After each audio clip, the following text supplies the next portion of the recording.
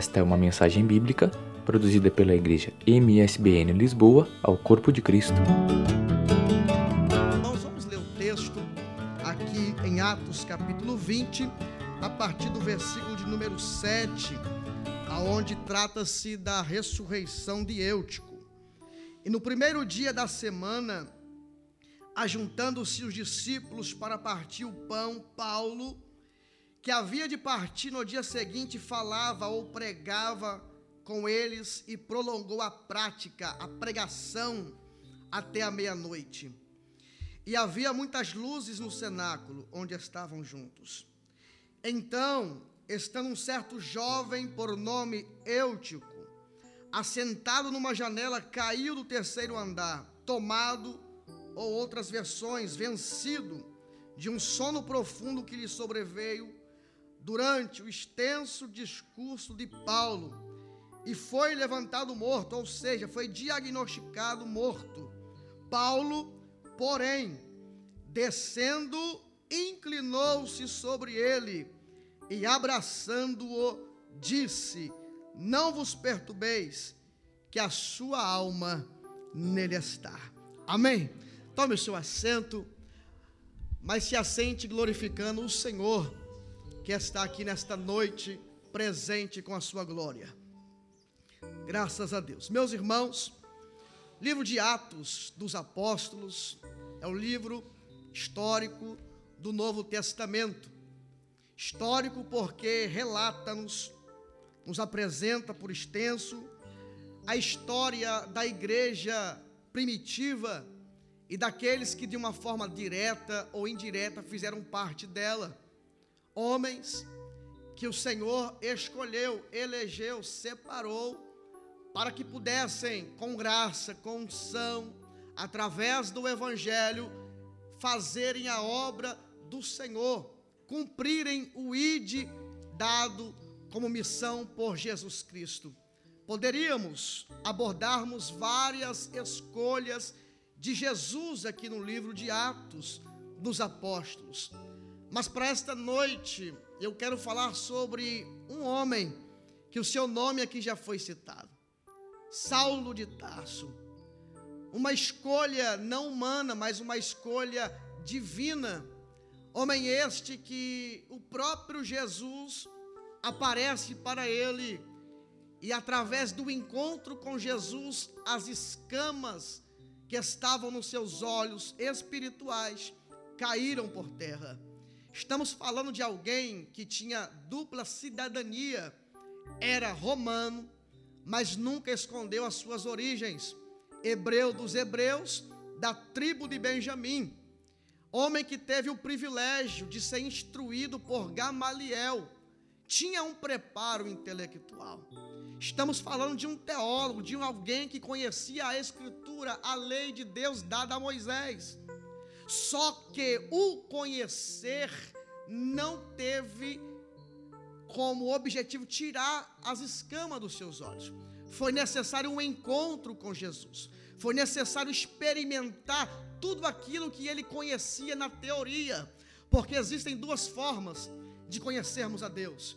A primeira na teoria, a segunda na prática.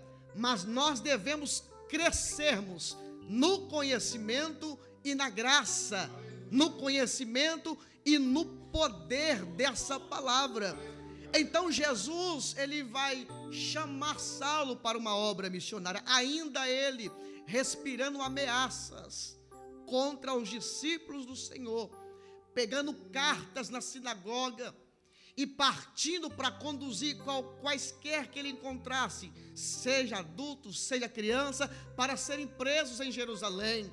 Só que nesse inteirinho a igreja, ela se escondeu, ela não adorava, ela não clamava, ela não buscava, pelo medo que estava atribuído a Saulo, porque Saulo de fato tinha autoridade, Saulo realmente tinha o poder.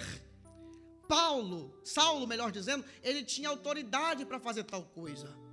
Pedro não aparece no contexto, João muito menos, Tiago também não. É aí que Jesus, ele resolve defender a igreja, quando ele brilha nos céus e diz: Saulo, Saulo, por que tu me persegues a caminho de Damasco? Porque se Pedro não pôde pará-lo, se João não pôde pará-lo, se Tiago não deteve Saulo, se a igreja estava amedrontada, é aí que o dono da igreja aparece na história. Porque aquilo que eu não posso vencer, aquilo que você não pode vencer, aquilo que nós não temos como parar, nós temos um Deus nos céus que entra na peleja pela nossa vida para nos darmos a vitória. Então Jesus aparece para ele fica 3 dias sem comer, sem ver, e ele vai para a cidade de Damasco, entra numa rua chamada Direita, recebe a ordenança de Cristo e fica na casa de Judas esperando Ananias para ir e impor as mãos sobre ele, para ele retornar a ver. E ele fica ali aguardando Ananias, e o Senhor fala com Ananias para ele ir até esse determinado lugar. E quando ele recebe essa missão de Jesus, e Jesus diz: vai, porque Saulo de Tarso é para mim um vaso escolhido. E quando Jesus fala o nome desse indivíduo, Ananias, ele fica com medo, porque ele afirma: Senhor, tenho eu ouvido maus rumores acerca desse homem, que persegue a sua igreja. É como se ele estivesse dizendo: Senhor, tanta gente para tu levantar, e tu vai levantar logo o perseguidor da igreja. Porque a visão de Ananias é diferente da visão de Jesus. A visão de Ananias é histórica. O que é uma visão histórica? É quem você foi, é o que você fez, é o que você cometeu, aonde você errou, aonde você pecou.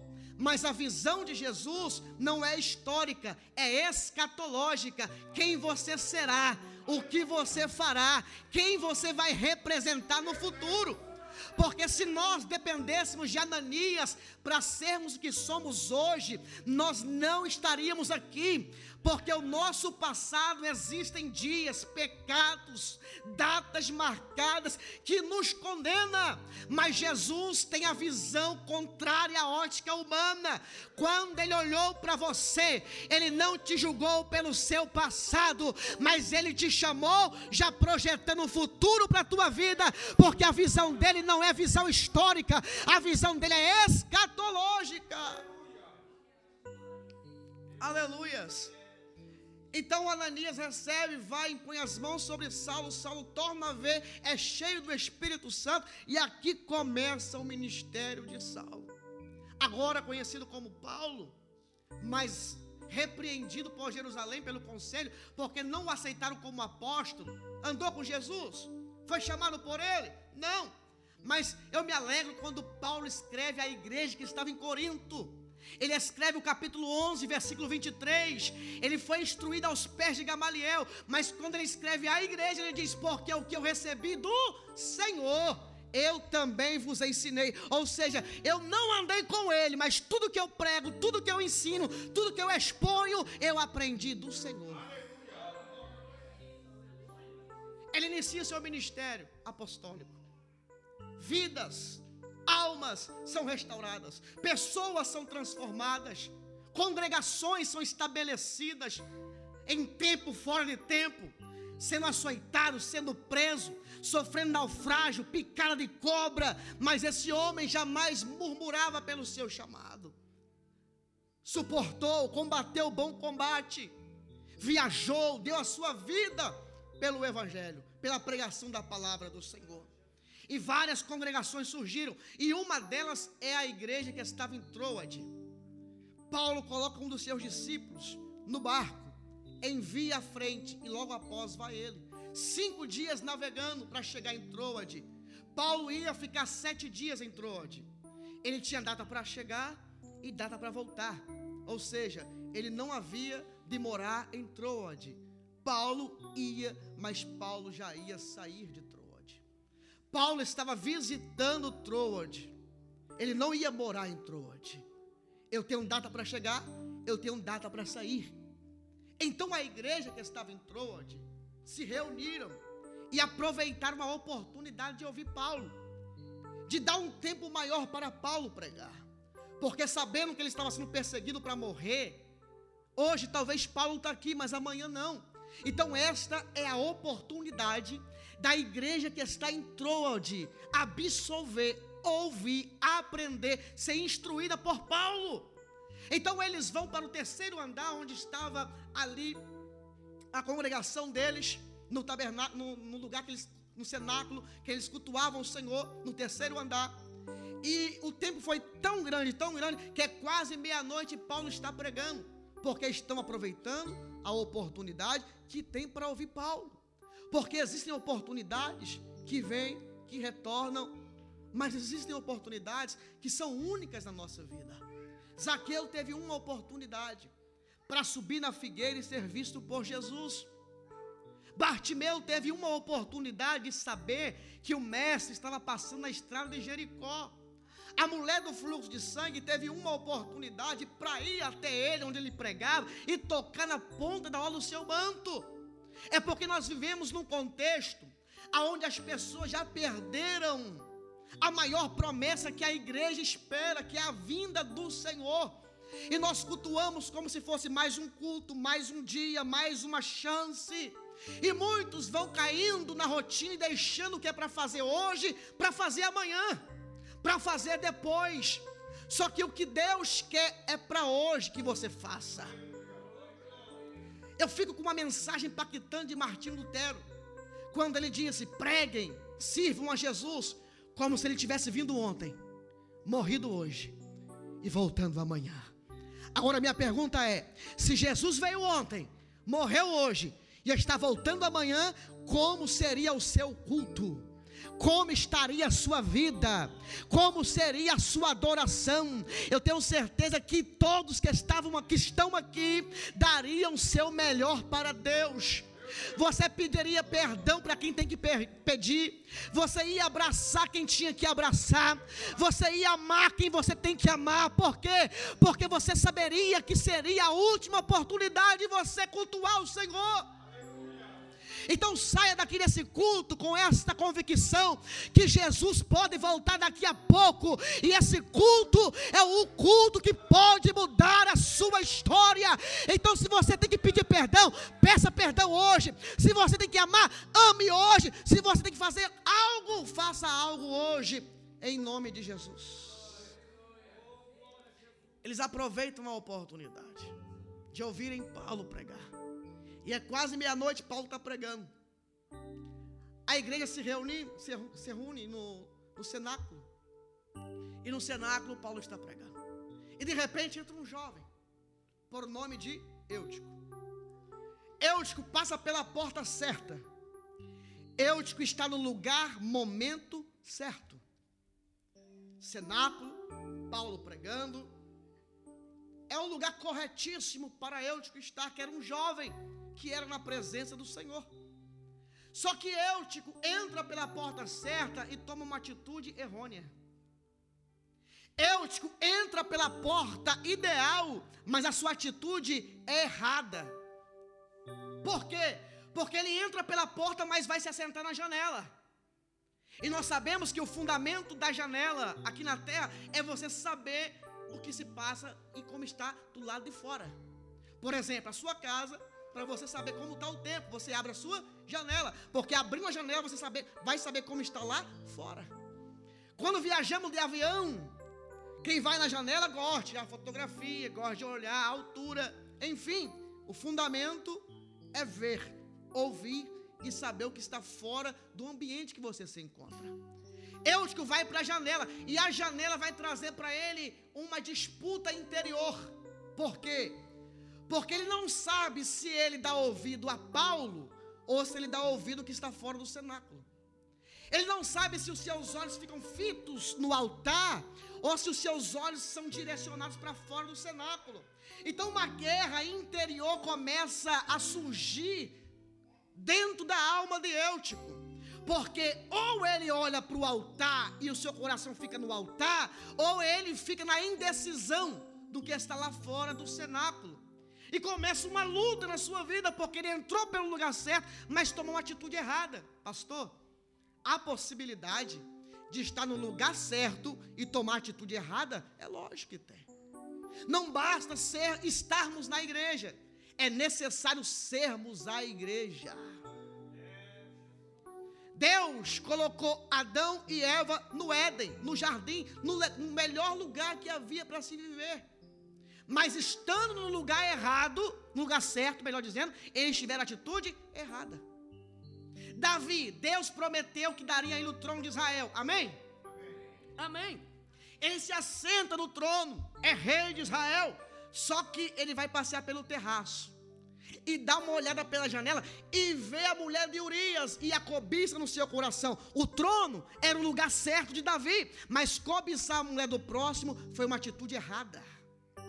Estando no lugar certo, mas tiveram atitudes erradas. Agora, contrapartida, você olha para a vida de Daniel, que estava na Babilônia, mas estando na Babilônia, ele não teve atitude errada. Estava no lugar errado, mas teve a atitude certa. Ananias, Misael e Azarias, da mesma forma, estavam na consagração de um ídolo, de uma estátua, mas não tiveram atitude errada. Eu aprendo aqui, irmãos, que lugar não corrompe ninguém, mas revela quem você é. Porque esse negócio de crente pegar avião, esse negócio de crente trabalhar em tal lugar que foi contaminado, ou você influencia, ou você é influenciado, ou você é luz, ou vão apagar a lamparina que Deus acendeu na sua vida. Mas em nome de Jesus, além de estarmos no lugar certo, nós teremos a atitude certa. Nós precisamos resgatar o caráter da igreja primitiva.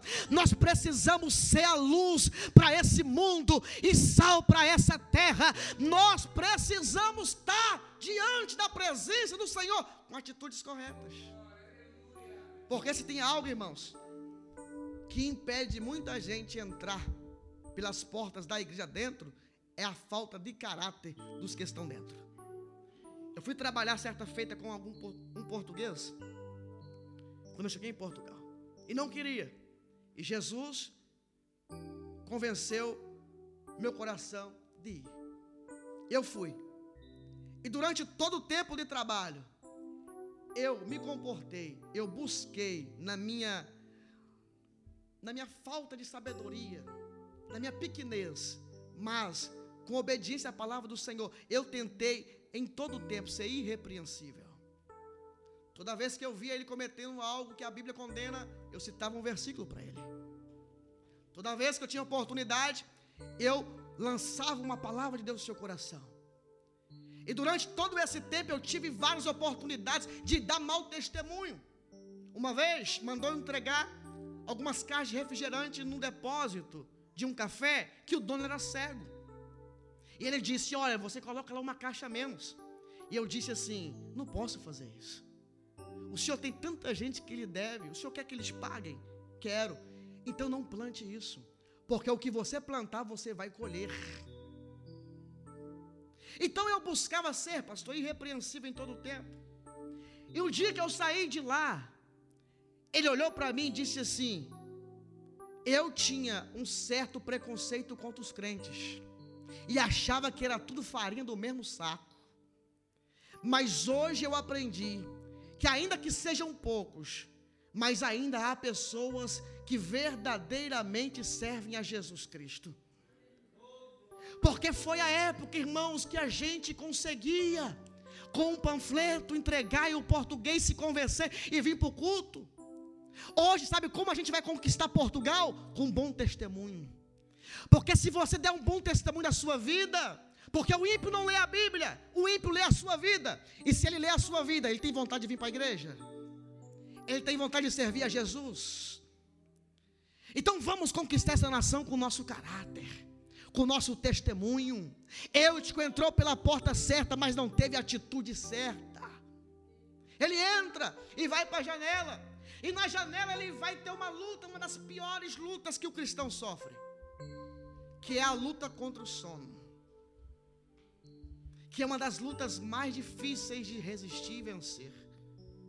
Ele vai para a janela, o sono sobreveio e vence Eutico. Agora minha pergunta é: por que Eutico foi para a janela? Por que Eutico não se achegou perto da coluna, na frente, mas foi para a janela. Versículo de número 8 diz que haviam muitas luzes no cenáculo. E a luz daquela época não é como esta, que você vai no interruptor, através da eletricidade, acende, não. Aquela época, a luz do cenáculo era com a candeia, lamparina. E ela levava azeite. E quando era acendido o fogo no azeite, provocava muita fumaça. Então, no cenáculo há muitas luzes, há muitas lamparinas. E para muita lamparina é necessário muito azeite. Então dá a entender que Eutico não é muito chegado, nem na lamparina a luz, nem no azeite, e muito menos na fumaça. Então ele dá um jeito de se afastar e buscar uma forma de não se envolver com a luz, com o azeite e com a fumaça. E nós sabemos através da Bíblia que Jesus disse: eu sou a luz do mundo, aquele que está em mim não está em trevas. Que o azeite é uma tipificação do Espírito Santo, e que a fumaça, que é a glória de Deus que inunda o lugar, a casa e a terra. Então Eutico não quis se envolver nem com a luz, nem com o azeite e nem com a fumaça. Por isso que não é necessário que nós revelamos. Quem não gosta da luz, nem do azeite, nem da fumaça, ele auto se revela.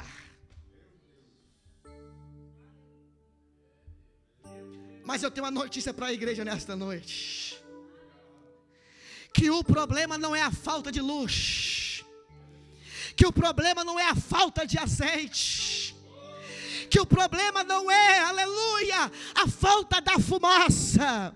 O problema é que pessoas não querem se envolver com esses 3 tipos de utensílios que tem na casa. Mas em 2019 a promessa é que vai dobrar, que vai triplicar. Quantos nesta noite querem se envolver com a luz, com o azeite, com a fumaça? Levante as suas mãos para os céus e comece a glorificar, porque se você está aqui, é porque você entendeu que você precisa ter um relacionamento com Jesus, com o Espírito Santo, com a sua graça, com a sua glória e com o seu poder. Oh glória, oh glória, oh glórias. Alabachurabacandarabás. Eutico vai e dorme. Dormiu sono profundo. Sono este que tem pairado sobre muitas pessoas. Nós olhamos para a Bíblia e vemos vários tipos de sono. Por exemplo, Jonas, o sono da negligência. Recebe uma ordenança para ir para Nínive, mas quer ir para Tarsis. Desce até o porão e dorme um sono profundo. Sono da negligência. Elias, o sono do desânimo, que vai para o deserto, pede a morte, se assenta debaixo do pé de zimbro e dorme um sono profundo. Sansão, o sono da carnalidade, por causa de uma noite com uma meretriz, troca os segredos de Deus para dormir com uma meretriz. Pedro, o som da desistência. Tiago é morto à espada por Herodes. Ele vai ser preso, ele tira as alpacas, tira a capa, como se estivesse dizendo: meu ministério acabou, eu desisto. E dorme um sono profundo. E quem dorme perde no mínimo 3 sentidos. Quantos sentidos? 3 sentidos. Olha o que Eutico perdeu, que Sansão perdeu, que Elias perdeu, que Pedro perdeu. Primeiro sentido: quem dorme fecha os olhos, e quem fecha os olhos perde a visão. Eutico fechou seus olhos e perdeu a visão. Você não pode dormir, porque se você dormir espiritualmente, você vai perder a visão, você vai perder o alvo, você vai perder o caminho, você vai perder a direção que Deus está te direcionando. Segundo sentido que quem dorme perde, o equilíbrio. Quem dorme quer se assentar, quer deitar, quer encostar, porque a estrutura óssea fica desequilibrada. Você quer deitar, você quer encostar. Eu nunca vi uma pessoa dormindo com total equilíbrio, com firmeza. Nunca vi. Quem dorme perde o equilíbrio. Você não pode dormir, porque senão você vai perder o equilíbrio. Você vai perder o sustento. Você não vai estar mais de pé. Você vai estar frustrado. Então não durma. E terceiro sentido que o sono tira da pessoa: visão, equilíbrio e a consciência. Porque quem dorme não está consciente. Ele faz coisas que não lembra. Ele vai na casa de banho, ele bebe água, ele fala, ele chora, ele fala em língua às vezes, e ele não se lembra. Por quê? Porque está inconsciente. O que tem de gente vivendo uma vida, um evangelho inconsciente, não sabe mais o que é pecado, o que não é, não sabe mais o que é poder de Deus, o que é meninice, não sabe mais o que é profecia, o que é profetada, porque perdeu a consciência, porque dormiu. Aí faz que nem João Batista, vai para a prisão e perde até a fé no Jesus, porque ele é preso e fala assim para 2 discípulos: vai lá e pergunta se ele é o Messias mesmo, ou se adivinha um outro depois dele. Porque o diabo tirou a visão, o equilíbrio, a consciência.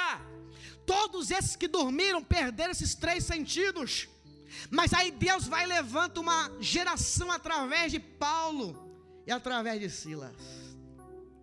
Atos 16, versículo 25, perto da meia-noite. Por quê? Para quebrar o tabu de Israel, que adorava a hora nona, hora terça. Aí eles vão perto da meia-noite, hora de dormir. Oh, glória! Prendeu as mãos, prendeu os pés. Aí o diabo, quem sabe, lá no inferno pensa: a gente parou Elias, Sansão, paramos Pedro, a gente vai parar eles também. Perto da meia-noite. Sabe o que eles estavam sentindo? Dor, tristeza. Aí vem uns crentes e falam bem assim: eu só dou glória se eu sentir. Eu só dou aleluia se eu sentir. Sabe o que esses homens estavam sentindo? Vergonha, dor, humilhação. Eles não esperaram sentir para glorificarem, mas eles glorificaram para tremer todo o lugar. Se você entender esse princípio aqui, que enquanto você adora, sem esperar algo, motivação para você adorar, Deus vai abrindo cadeias, Deus vai quebrando algemas, Deus vai abrindo portas, Deus vai expulsando demônios, Deus vai curando, Deus vai operando de uma forma gloriosa.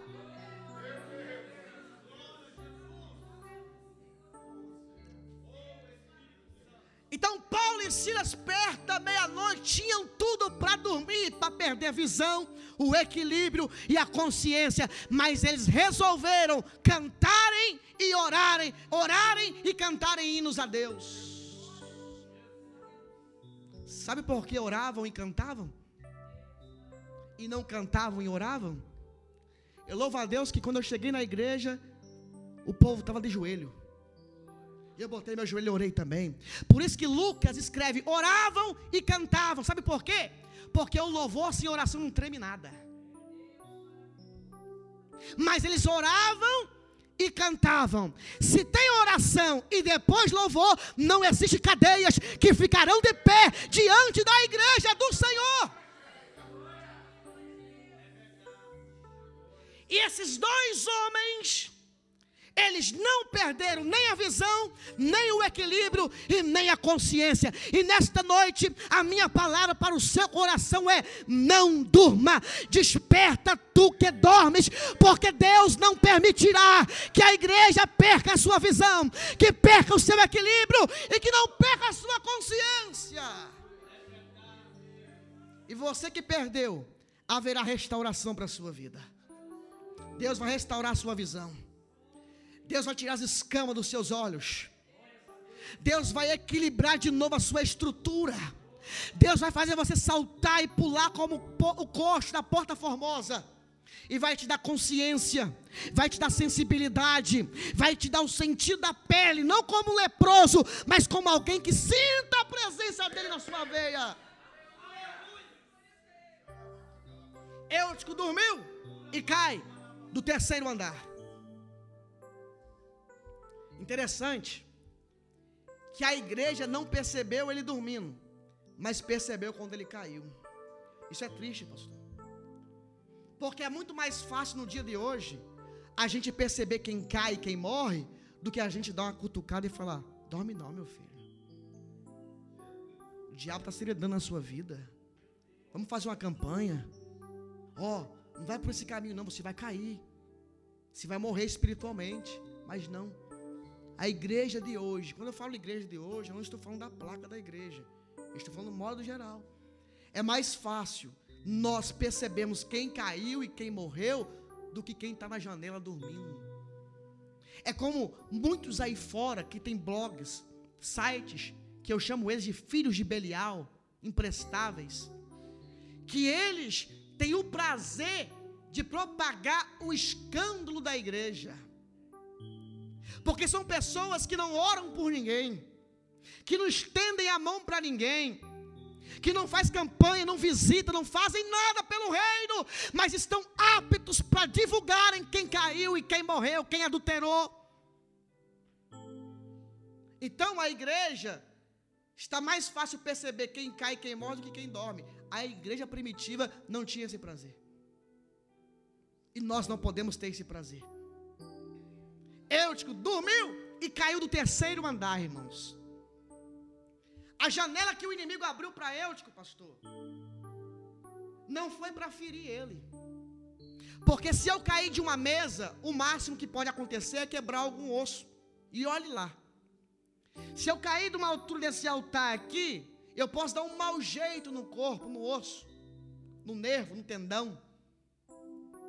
Agora, cair do 3º andar é uma outra realidade.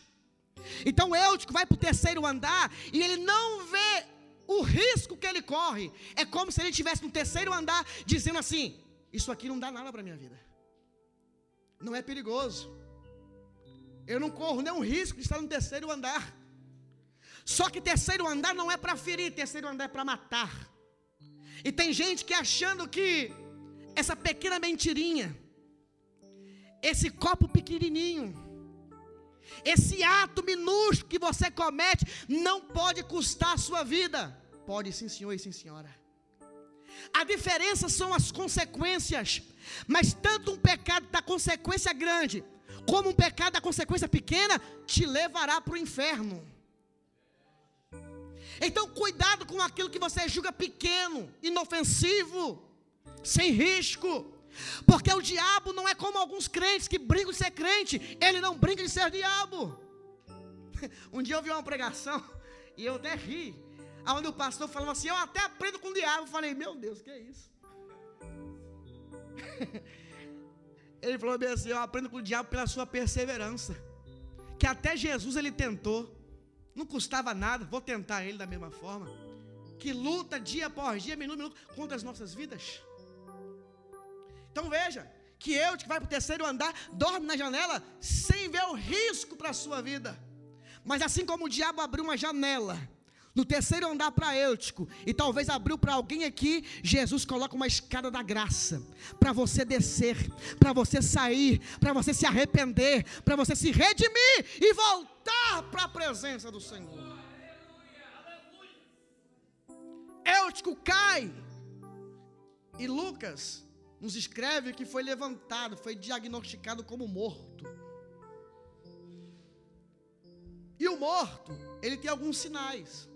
O primeiro sinal de um morto é o silêncio, porque morto não provoca som. Por isso que Deus não habita no cemitério, porque Ele é um Deus vivo de um povo vivo. Então quando o Eutico cai, a primeira coisa que sai na sua vida é o som, porque morto não provoca som, morto não dá glória. Eu vou repetir: morto não dá glória, morto não glorifica a Deus, morto não exalta o Senhor.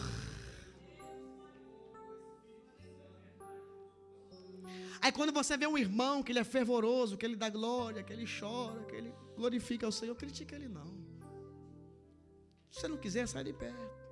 Mas isso daí é a evidência que ele é um crente vivo.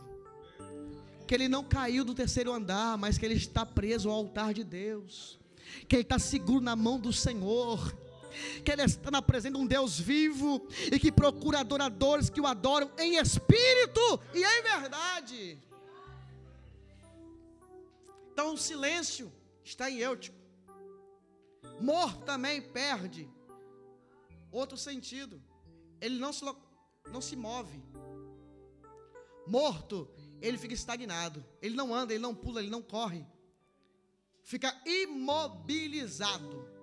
Até para ser enterrado é preciso de vivos. Então ele perde o som, o movimento, e também perde agora, e começa a entrar em decomposição, e o cheiro começa a cheirar mal, e é preciso sepultamento. É o caminho que o inimigo prepara para alguns. Abre uma janela que a princípio para você não tem perigo.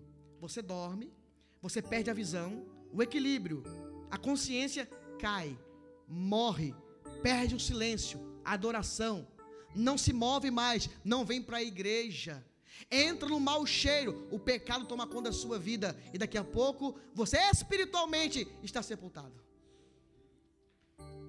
Só que lá de cima tem dois tipos de crentes. Primeiro, são aqueles que olham para baixo e julgam: está morto. Eu avisei, eu falei, olha lá, morreu, acabou, já era. São pessoas que estão no terceiro andar, olhando para baixo e atirando a última palavra, entre aspas, dando a sentença para aquele que Deus ainda não deu. Acabou, não tem mais jeito, já era. Mas existe o outro tipo de crente. Qual? Paulo. Olha o que Paulo fez. Paulo para a pregação e desce. Quando ele desce, ele abraça. E quando ele abraça, ele libera uma palavra. Porque ele estava no terceiro andar. Não foi impedimento dele descer. Por causa de um, ele deixa vários lá em cima. Por causa de alguém que caiu, ele deixa o altar e desce. Quando ele desce, ele abraça. Quando ele abraça, ele libera uma palavra de esperança. Eu vou lhe dar um conselho. 2019, selecione pessoas que vão andar contigo. Porque existe uma turma aí, que está no terceiro andar, que não desce por ninguém, que não abraça ninguém. E a palavra de quem não desce, não abraça, sempre é negativa. Agora Paulo não. Olha a palavra de quem desce e quem abraça, é diferenciada. Ele desceu, abraçou, ele disse: não vos perturbeis. Estava um caos naquele momento. Estava caótico o momento. Aí vem um homem de Deus que desce, que abraça e resolve o ambiente espiritual com uma palavra: não vos perturbeis. Porque quem ora, quem tem intimidade com Deus, quem tem autoridade com Deus, ele sempre terá uma palavra de esperança para a nossa vida. Não vos perturbeis. Por quê, Paulo? Porque a sua alma nele está. Enquanto quem não desce, não abraça, fala que morreu, eu desço e abraço e digo: não morreu, a alma está nele.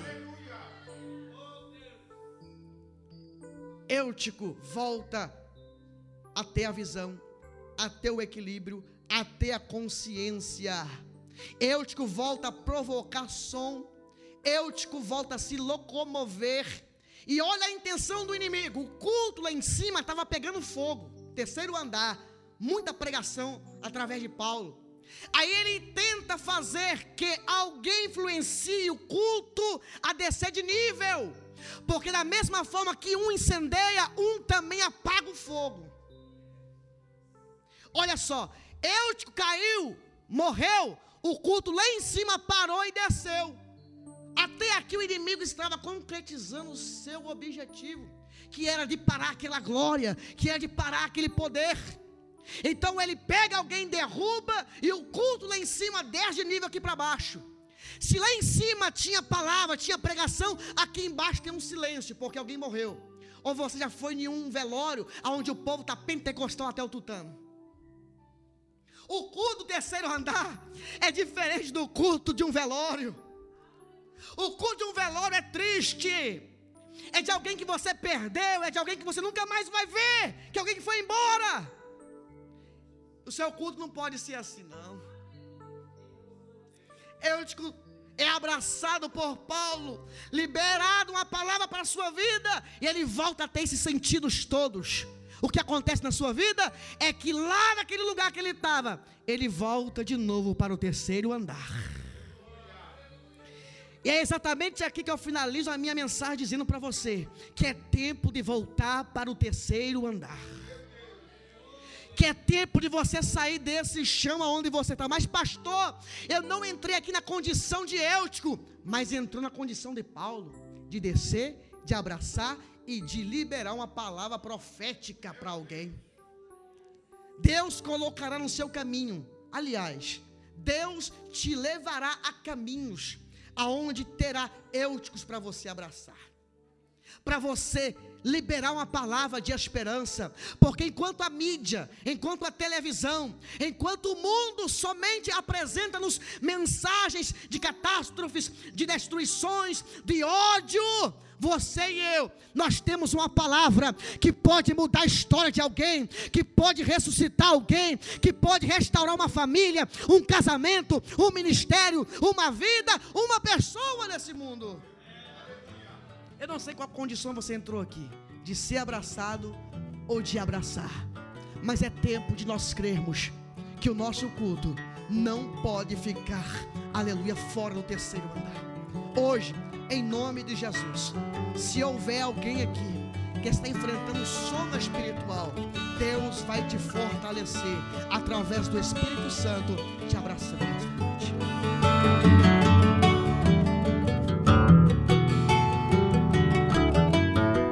Essa foi mais uma mensagem bíblica produzida pela Igreja MSBN Lisboa ao Corpo de Cristo.